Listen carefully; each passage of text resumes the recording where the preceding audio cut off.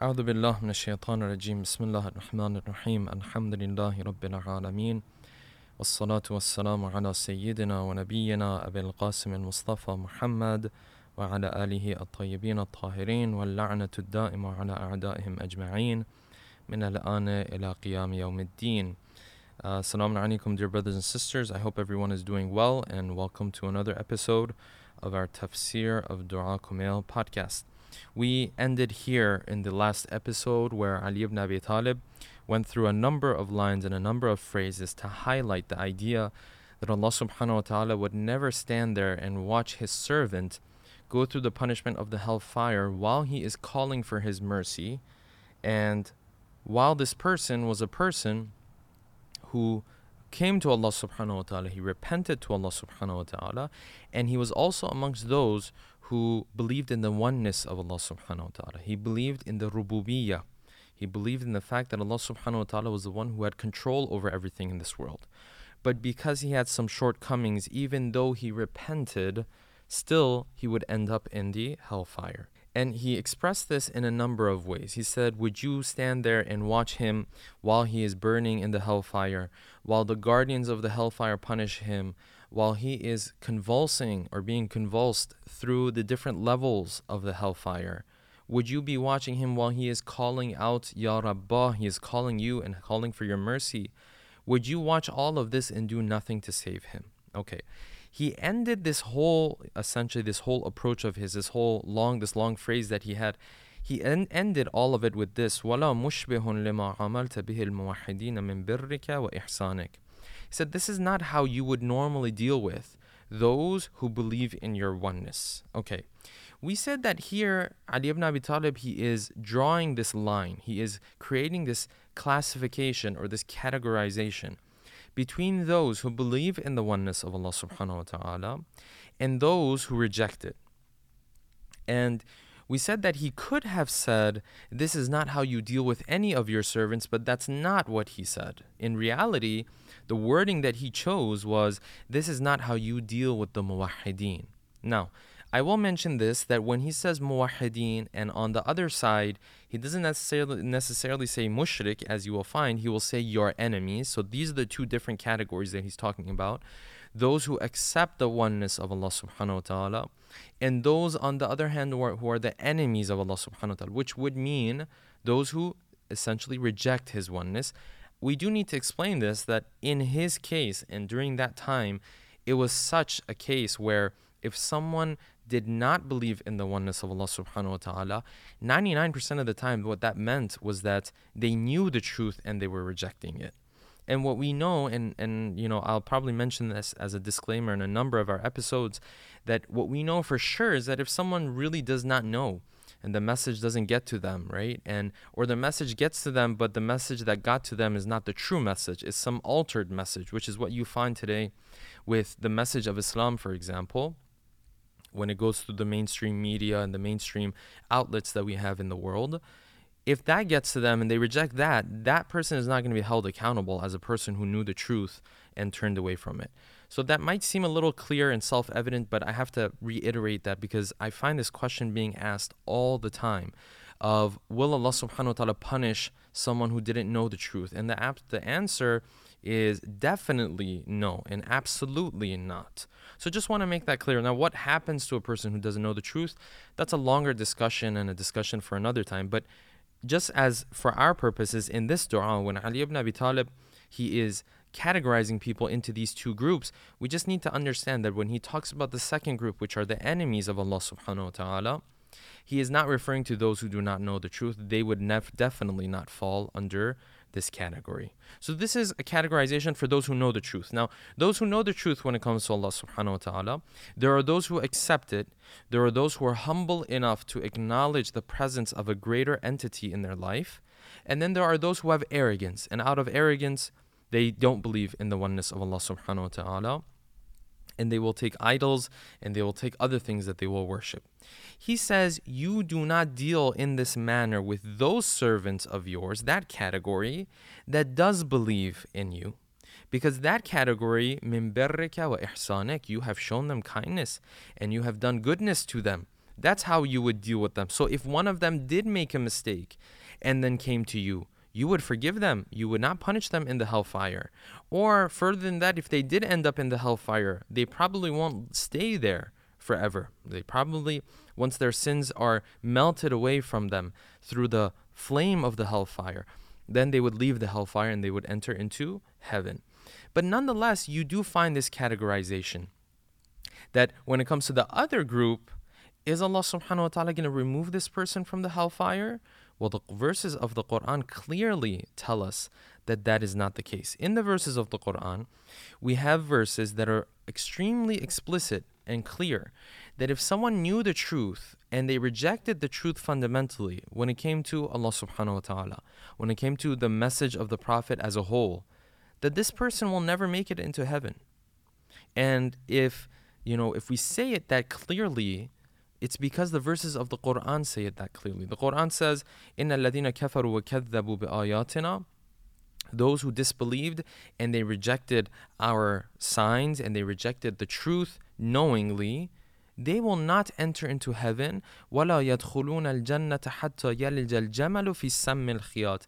They will never enter into the heaven unless you can take a camel and essentially have it pass through the tip of a needle, right?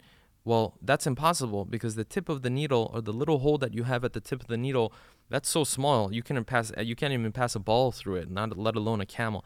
This is a saying in Arabic when they wanted to use for something that was absolutely impossible, right? They used to say that if you can get a camel to walk through this small little hole at the tip of the needle that we use to thread it, get a thread to pass through it, right? The Quran is saying this person will never make it into heaven.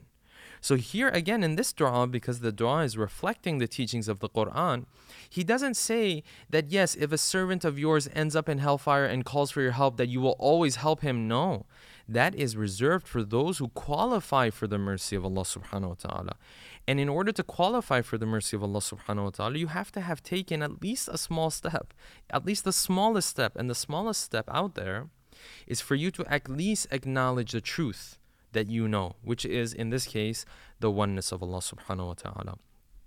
So Allah subhanahu wa ta'ala is making this categorization. We have this in the verses of the Quran, and along those lines Ali ibn Abi Talib is also making this categorization.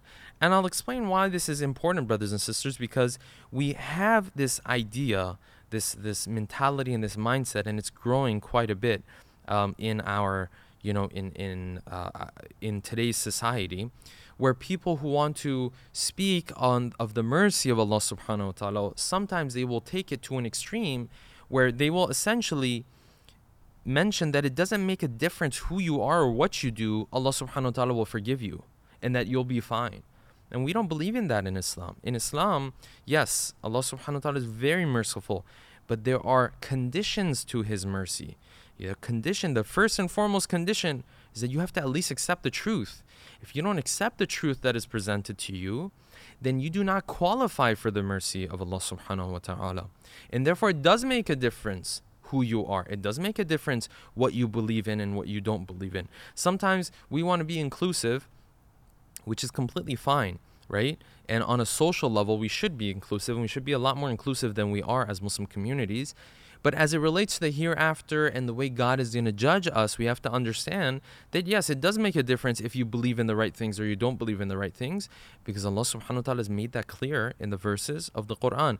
Here, Ali ibn Abi Talib, he could have sounded a whole lot more poetic if he were to say that yes, every single servant of yours, when they call for your help, you will respond to them. But he didn't say that.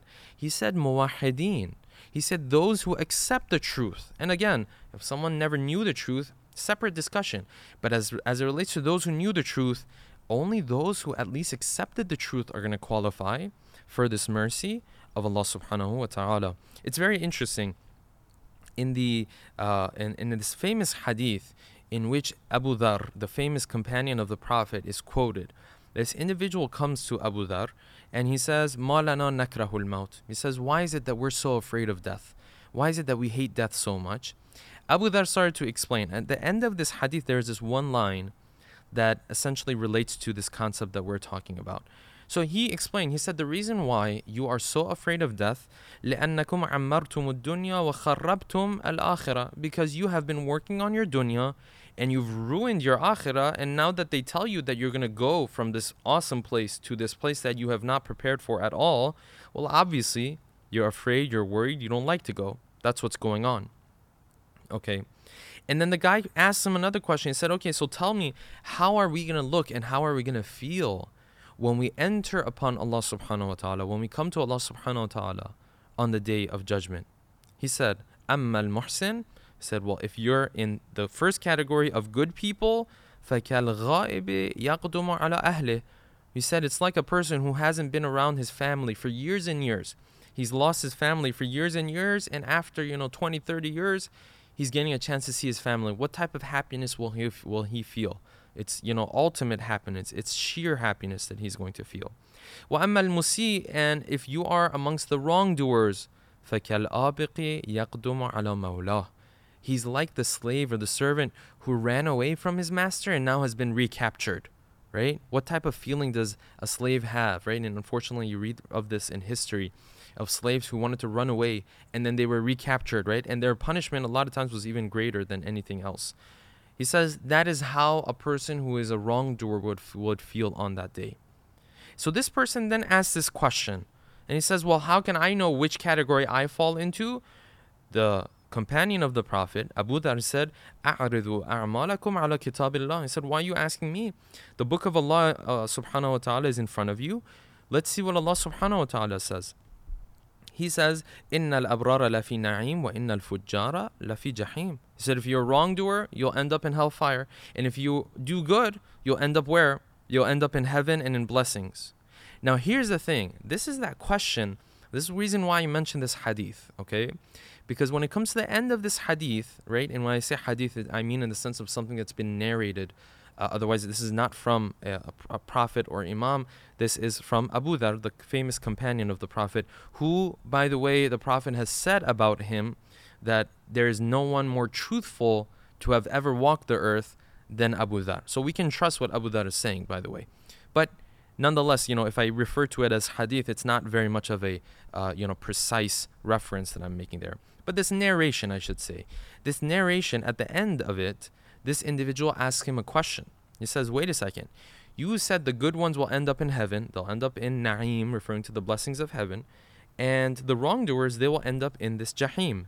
They will end up in the hellfire. And then he asks him this question. قَالَ الرَّجُلُ فَأَيْنَ رَحْمَةُ اللَّهِ. He says, well, where is the mercy of Allah subhanahu wa ta'ala? I thought God is the most merciful. I thought that he's the one who has, he shows mercy to people. So, but you're telling me some people end up where? In Jahim. So what's going on here? And what did Abu Dhar respond to him? Very beautiful. قال, and this is a verse of the Quran, إِنَّ رَحْمَةَ اللَّهِ قَرِيبٌ مِنَ الْمُحْسِنِينَ. He said the mercy of Allah subhanahu wa ta'ala is there for those who do good. For those who do good in the sense that they are perfect? No. At the very least, when the truth is presented to them, they have the humility, the humbleness to accept the truth. At the very least, when they see a sign from Allah subhanahu wa ta'ala, they are willing to say, Ya Allah, I know you are out there and I accept you as my Lord. At the very least, they're able to do that. This person, yes, he will qualify for the mercy of Allah subhanahu wa ta'ala. But you're asking, where is the mercy of Allah subhanahu wa ta'ala for the one who does not even do this? Well, this person, he holds no value in the eye of Allah subhanahu wa ta'ala.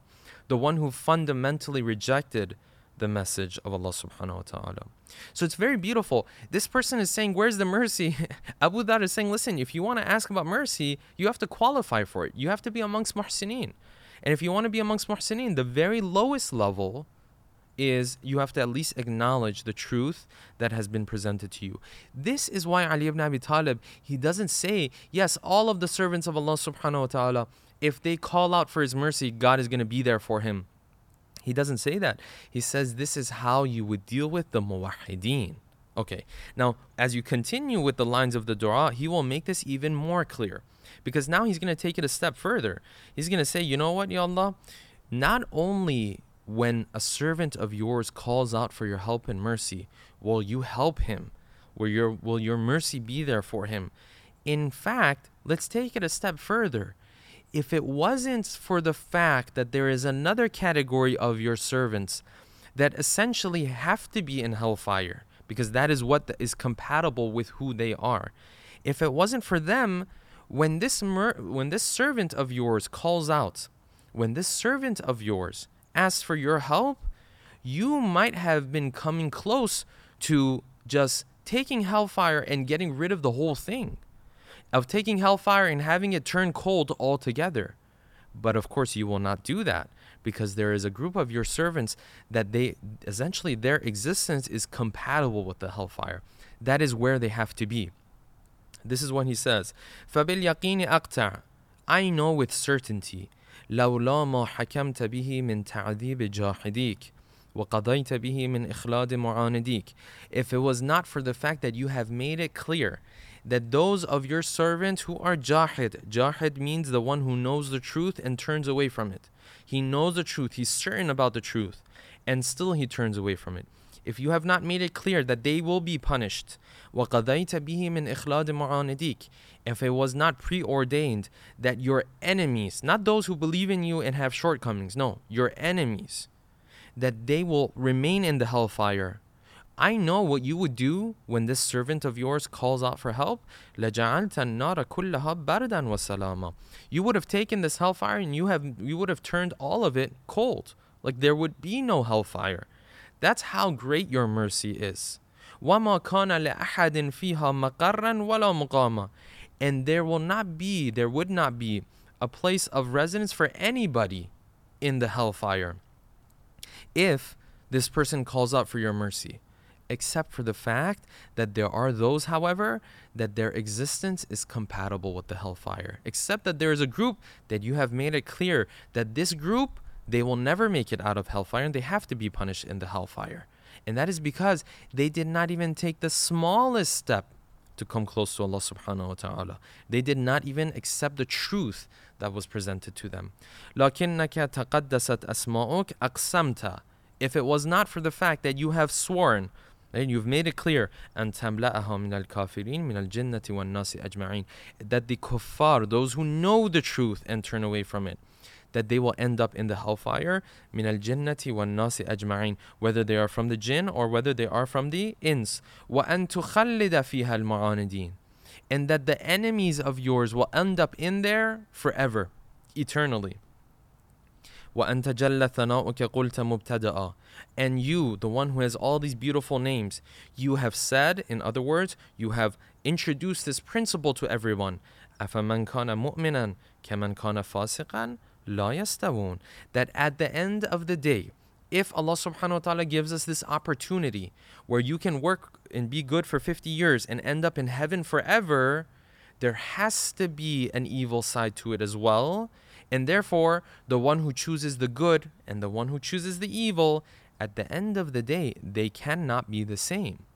If I'm the opposite of another person, then Allah subhanahu wa ta'ala has to deal with me in an opposite manner compared to them. If this person is pure evil and there is someone who is pure good, then the way Allah subhanahu wa ta'ala deals with them has to be different from one another. Now, when it comes to those who end up in hellfire eternally and a person who makes it into heaven, of course, these are fully opposites of one another. These are individuals who are completely opposite of one another. And therefore, when we say Allah subhanahu wa ta'ala will deal with them in a different manner and He will differentiate between the two of them because that's what His justice would require of Him, then, the difference and the gap is going to be a very big gap, right? Because this is pure evil and this is, a lot of goodness, I would say, at the very least, on the other side, right? A person who's accepted God and he believes in God and he's working and he's trying his best to, obey the commands of Allah subhanahu wa ta'ala. So the difference is a very stark difference between the two. But you can also apply this to those who, within a group, for example, who both believe in Allah subhanahu wa ta'ala, but one of them believes in Allah subhanahu wa ta'ala and he's working really hard to obey Allah subhanahu wa ta'ala. And the other one who believes in God, but he's just slacking off. He's not really working hard. Again, the same principle would apply there as well. I want to apply this principle when it comes to the second example that I gave, because that's the example that we deal with more often. Earlier on in the episodes I mentioned that it's very rare for us to actually come across people who will end up in hellfire eternally. And the Quran and Hadith does not tell us how many people actually end up in hellfire eternally. We don't know that. We don't know the answer to that question, right? There's nowhere in Quran and Hadith that we have been given a number, for example, to know, like, is it 5? Is it 10? Is it 100? Is it 50? We don't know, right? So, but we deal with that very little with people who know the truth and turn away from it. But we deal with this second example a whole lot more. People who both of them accept the truth, but one of them works really hard and one of them is not really practicing of the religion. Like, he doesn't really care. Like, he'll drink and he'll have his pork and he'll dress in whichever way he or she wants to dress and talk and walk in whichever way they want to do. Again, does this principle apply? It absolutely applies. And we'll talk about this more in the next episode, because this is a principle that you find is fading away in the, in the thought process of the Muslim communities, and especially our youth, right?